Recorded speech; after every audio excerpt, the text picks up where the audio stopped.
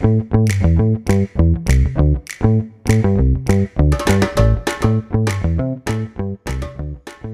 and welcome to the Web3 podcast. This is the show that tries to take your mind off the fact that your altcoins are now worth nothing by introducing you to some of the most interesting founders, creators, investors and thought leaders in the space.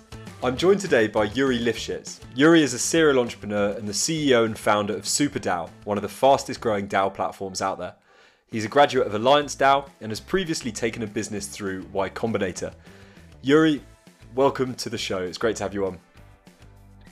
Hi everyone, excited to be here and hope to demystify DAOs and give you a more clear picture what they are and how to use them.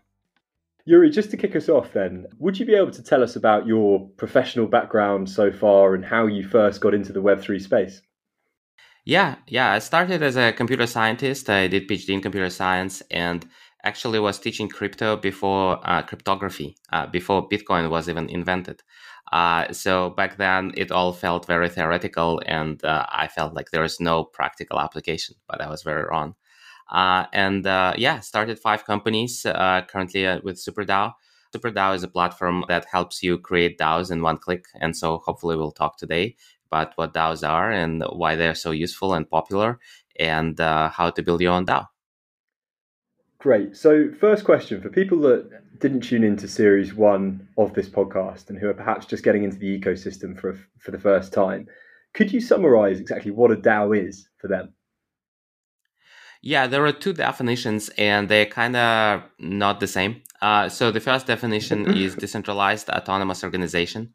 And in that definition, it is organization that does not have like a clear leadership. So they're basically the original team that started that can walk away and the organization will still continue to exist. And autonomous means that the rules of the organization are written in programming code. And so the code is executed by blockchain, so a huge alliance of data centers, essentially, that kind of oversee the organization. So it's an organization run by computers, essentially, without like clear human leadership. This is kind of the original definition. And the new definition is basically any company that is using blockchain as a system of record for ownership. So as long as you kind of register not in like UK or United States, but on a blockchain, meaning that's where you write down who owns the company, who makes the decision and things like that, then you can consider yourself a DAO. So to distinguish, the first definition sometimes called classic DAOs and the second definition flexible DAOs.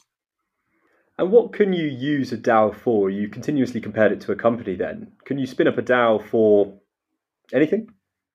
Yeah, absolutely. There are so many popular kind of use cases like investment DAOs and service DAOs that are more like distributed agencies and like learning DAOs that are more like universities and so many others. That's incredible. And then I'd be really interested to understand how DAOs are different from startups. Obviously, you've run a number of companies in the past. You're a very experienced entrepreneur. You've been through Y Combinator. What's the biggest difference between running a DAO compared to running a startup? Yeah, I would reframe it as like, what are the advantages or like at what kind of tasks are they better? And so they're better at 3 ways. One is fundraising. The second is growth. And third is employment. So fundraising, if you go to investors and you say, I'm a DAO, they will give you more money. And they will give you money for more variety of ideas that they will give you for a traditional company. And that's for 2 reasons. One is DAOs can eventually get traded on crypto exchanges. So they will be traded on places like Binance and FTX and Coinbase, as opposed to like London Stock Exchange or like NASDAQ or NICE. And the valuation there are higher, and you can get traded within like 3 years of the starting the organization, not within like 7 to 10 years, like it's typically done with publicly traded stocks. So it's basically better valuations long term, and therefore better valuations at the day one.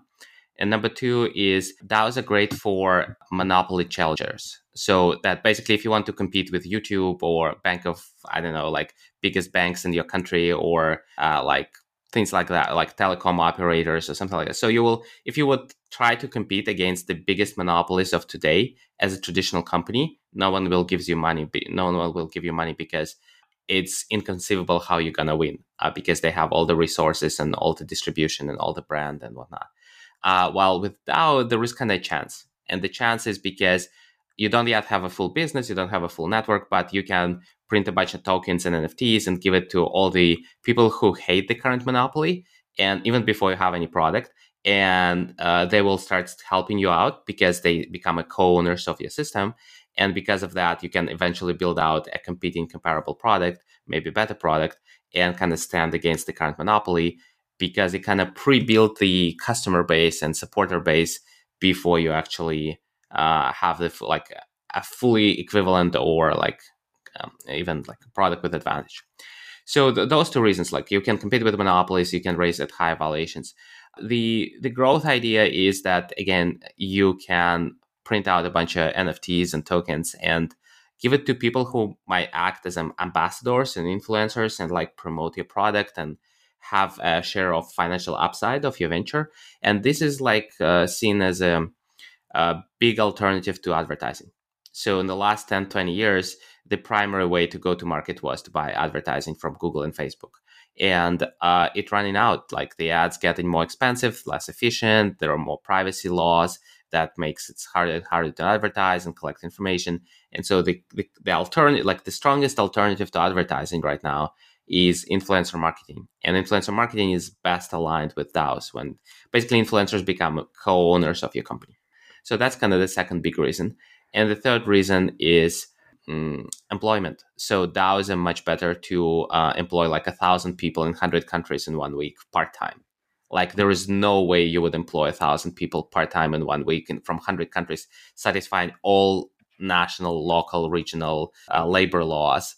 And then because like just imagine like how much time it takes just to read all of that and then file all the forms. I recently tried to employ myself by a company owned by myself, Superdao, and it took me like 20 forms, and it required me to insure myself against myself in case I will file a lawsuit for the like workplace injury, and I work from home, and like why?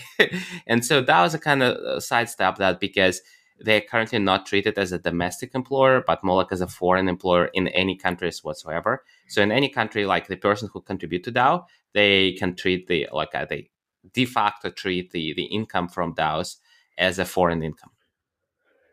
There's a lot to unpack there. Thank you. And I love the idea that you might cause yourself harm, so you have to be insured against yourself. That's the California law. But okay, so first question I want to ask there. So you mentioned that you can employ thousands of people in one go. Very succinctly, how do you incentivize those people to work for your DAO, and what kind of projects would they be working on over what time period? Yeah, absolutely. So the relationship between DAOs and what they call contributors is a fluid one. So some people would call it a fluid employment. That means unlike the traditional, more rigid and more structured and typically full-time kind of, 9 to 5 kind of, this is your scope of like job description, things like that. It's nothing like that. So, but it has like a highest variety of things. So from DAO to DAO to DAO, it's all different. It's not never the same. But it's a combination of the following kind of models. One is grants. So you apply for a grant, the DAO consider that, votes on that. Maybe they award you grant funding. Maybe there are milestones to like continue fund you and so on. The second is like request for proposals. So they put a bunch of tasks, like you submit a proposal. Again, the DAO votes, accepts, rejects, partially accepts, things like that. Yeah. Another one is retroactive funding. That means you just do the work for DAO, and if they like it, they can pay you back like voluntarily after you've done the work.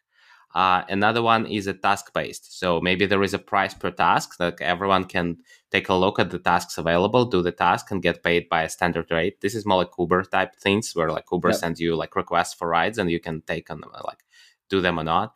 And then a bunch of others, like you can be full-time, you can be part-time, you can be anonymous contributor, you can and anonymous contributors is actually a big thing, and the reason for that is primarily because people might be dissatisfied with their primary employment, while kind of can't really reveal that they work elsewhere. So basically, sure. Like let's say it's like you're like I don't know, a general partner in a prestigious venture firm, and you got bored. how you can like really work elsewhere, because like it will ruin your reputation and the firm's reputation if the general partner doesn't fully commit to the fund, while maybe they want to explore something else. And so they create like an anonymous identity on blockchain, applied as a contributor, like participate in interesting projects, side projects, and so on. Yeah, so basically, it's a fluid relationship between contributors and the DAO, paid different way. And then the question is how you get paid. So you can get paid in traditional fiat currency. You can be paid with stable coins. You can be paid with Ether or Bitcoin, like a crypto native currencies. You can be paid with a native token of a DAO. So most DAOs have their own token. You can be given NFT. You can progress in ranks and like getting like, I don't know, senior contributor, chief contributor, core contributor, like primary contributor, things like that. So you can basically build a career, and you can build a career across like 10,000 at the same time.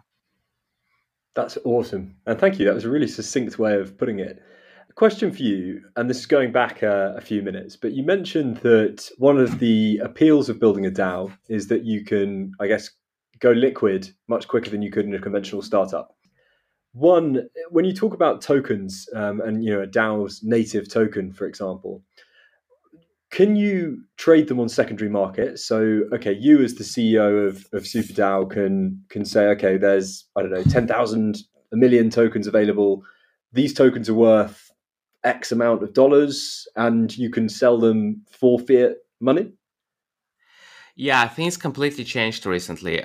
So essentially, the first generation, the classic DAOs, they typically were building the big product first, and then they were like introducing the token to govern it and to share the upside and pay for the product. So it becomes like the token of the DAO becomes a form of payment. Like you use Solana, so you use the Sol, their native token, to pay for its like computing powers of their data centers and things like that.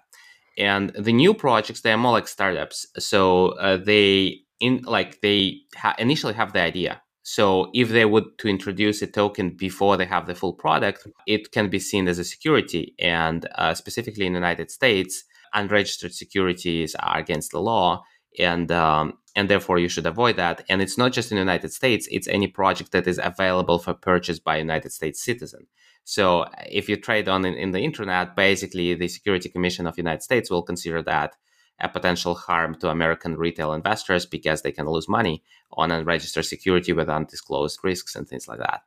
And therefore, there is a new playbook. So there is a new way to build a DAO.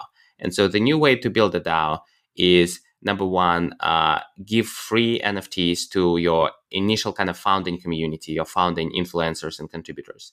The second would be to sell NFTs to people who might be early adopters, who believe in the future product of yours. So it's like selling tickets for a future conference. And so you give the benefits of like accessing a cool community and discount of free services of your future product and things like that. And then and governance. So they like guide you, like if you build again the conferences, like who will be the speakers, what will be the conference name, what would be the t-shirt design, things like that. And then number three, you go to professional accredited investors and you privately sell them an instrument that is called equity plus token warrants, which means you give them a share in the operating company. That is a traditional company, might be just your LLC or whatever, LTD. And then number two is you give them a promise of future tokens. You say, well, one day we might have a token, and if so, this is the amount of tokens that you'll get. And then you take a lot of time, like 1 to 3 years, few months to 3 years, and you build a thing. So you build what you promised, and you fulfill the promises for NFT holders. You create actual products and services and ecosystem, and it goes way beyond the original operating company. And then eventually you introduce a token, and you say, now that token is a form of payment for my products and services. And by the way, I promised some tokens to the investors and maybe some tokens to the team or initial kind of contributors and ecosystem partners. And so let's give to everyone whom I promised. And maybe out of generosity of my heart, I can also drop some tokens to the NFT holders. I can't promise it at the time when I distributed the NFTs. Otherwise, they can be also seen as security. But maybe, just maybe, like out of the like kindness of your heart, you might do the airdrop as well for the NFT holders. And then at that time, you say, okay, finally, we can list on exchanges, either decentralized ones like Uniswap or centralized like Coinbase, FTX, Binance. and say now you can be traded, but some of the investors and some of the team can be still subject to the lockups. So it's not like on the day one of trading, they can like sell the full package of the tokens that they have. And Sure. typically you reserve a bunch of tokens for slowly selling them over the next 5 to 10 years to fund future operations, because you don't want to spend all the money, and you hope that the token will grow over time. Absolutely. Similar to, listing a company on an exchange, having a lockup period for equity. Exactly. Yeah, exactly. Makes sense. I've got a couple more questions. So the management of a DAO, I'm really interested to kind of run through, because you mentioned having an LLC there that kind of controls it from behind the scenes. You mentioned having, thousands of people contributing. Is there a core team? Are there employees? How does that work? Yeah, typically most modern DAOs and majority, I would say, even of the classic DAOs have a core team, or at some point had a core team. Some of them are on the second generation core team. So there was a first core team, then they step outside, and then there was another core team. It's like second government or like a different party or something. So there is a core team typically. Some of the people on the core team might be also members of what people call operating company or anchor company. From DAO to DAO, the role of operating company changes. So some are very powerful and make all the decisions. Some make and do only part of the work, and more like maintainers, like gardeners and things like that. So think of that a little bit as the DAO governance and the decision making more like a parliament, and the operating company is more like cabinet of ministers or like executive branch. So the DAO is more like legislative. They make like review and vote on proposals. They make decisions. They oversee budget decisions, elected roles, things like that. And the operating company is more like executive branch. So they execute the decisions made by the DAO. They build the things, write code, things like that. That's really interesting. I've got a question slightly unrelated to what we're talking about, but as many of our listeners may or may not know, Discord is usually used as the platform for coordinating all of this activity. We've had a few guests on that have varying opinions, I think it's fair to say, on the effectiveness of using Discord as a means of managing an organization. What do you think? Or are you allowed to express an opinion on Discord? Do you use it for Superdao, for example? Yeah, so we currently run on Telegram, but at some point we might we might consider Slack or Discord or something else. Yeah, I have softly positive opinion on Discord. I think it's a good tool. It's an incredible feat of engineering in terms of speed and flexibility and media communications and voice chats and video chats and attachments, link previews, all that stuff, the moderation tools. It's very noisy. It's very unstructured. It's very hard to use for people who are unused to talk to thousands of strangers at the same time. It's exceptionally confusing when you onboard to a new community. It's very hard to switch between communities. It's very hard to keep track of things. You lose things constantly. So essentially, Discord has its uses. So there are situations when it works well, and there are situations where it doesn't work well. So it works well when you have a core team of 50 people. Like if you have a Discord server for 1,000 people, out of which 50 people are really living there every day and really treat it as work. And then maybe 1,000 people who use it as an on-demand help desk. They have a problem, they go to your server, ask a question, they get the answer, and then they don't show up for another 2 months. And then they have another problem, and they come in, they ask the question, or they read the thread, check it out, and then they come out. So those are the two use cases work pretty well. So either you are this is your second day job, you're moonlighting, and you treat this individual specific Discord as your third place, you're the place of being, like a life space, and then or you just go there on demand as needed randomly to get the specific interaction, typically with one of those core people. And I appreciate we haven't yet spoken about Superdao, so I'd love to understand exactly what Superdao is and what you guys do. Yeah, we have kind of two products. So we write smart contracts, and we provide the DAO workspace. So smart contracts, you can think of that as a constitution of your DAO on chain. So it's all bylaws. So it's a record that says, hey, there is a new organization out there. It has those NFTs or tokens. It has this type of governance. It has this type of ownership. These are the assets the organization owns together. And this is how we make decisions and things like that. So it's basically description of your organization that is immutable on chain. And obviously, as you evolve your company, you can add modules and change ownership and issue new tokens and NFTs and distribute them and so on. So that's one thing that we do. So basically, if you need a smart contract for your DAO, if you need to basically get your DAO registered on a blockchain, you come to us and we have basically a no-code generator. So you just answer a bunch of questions and we say, okay, got it. And so here's your smart contract. And then you can come to us anytime and say, hey, I need some changes. And we say, sure. But you can at any point of time take a full ownership. So you can say, okay, now I'm going myself. Like I hired a smart contract developer, or I never intend to put any more changes. I just got every rule correct, and I'll just then I don't need to like any maintenance whatsoever because it just lives on the blockchain. So that's fine with us too, because as you know, blockchain is absolutely free if you don't make any changes. So if you just want to put something out there, just that it goes there statically, that's just available read only, you don't need to pay. And then forever, which is amazing. And then the other thing is workspace. So the workspace is basically, it's like, again, kind of similar to Slack and Discord in the way that your members can log in with the wallet that they have a proof of membership, either through tokens or NFTs, and say, hey, I'm the member of that thing, please let me in. And when they got in, they see things like member directory, newsfeed, treasury, dashboard, voting, things like that. So basically, it's a place where they can do work. And the difference between Discord and us is that we do more on the structured side. So things like the actual operations of the DAO. So we don't do like noisy chats. It's more like the information you really need to have as a DAO, like the real decisions you need to make. So it's a complementary to Discord. That's fascinating. And, I'm interested to hear that you're kind of supporting the creation of future DAOs, because, if I wanted to start a DAO tomorrow, for example, yep, what's the first thing I should do? Or what are the first few things I should do? Yeah, absolutely. I think actually every podcast should at least experiment with starting a DAO. I think podcast is a very natural kind of DAO formation situation. So the first thing you will do is maybe write a half a page roadmap. So saying like, all right, so this is why we want to do a DAO. This is the things we want to own together or decide together. Or if we have this money to spend together, this is what we want to spend them on, and this is what we want to achieve collectively, or this is what our collective goals are.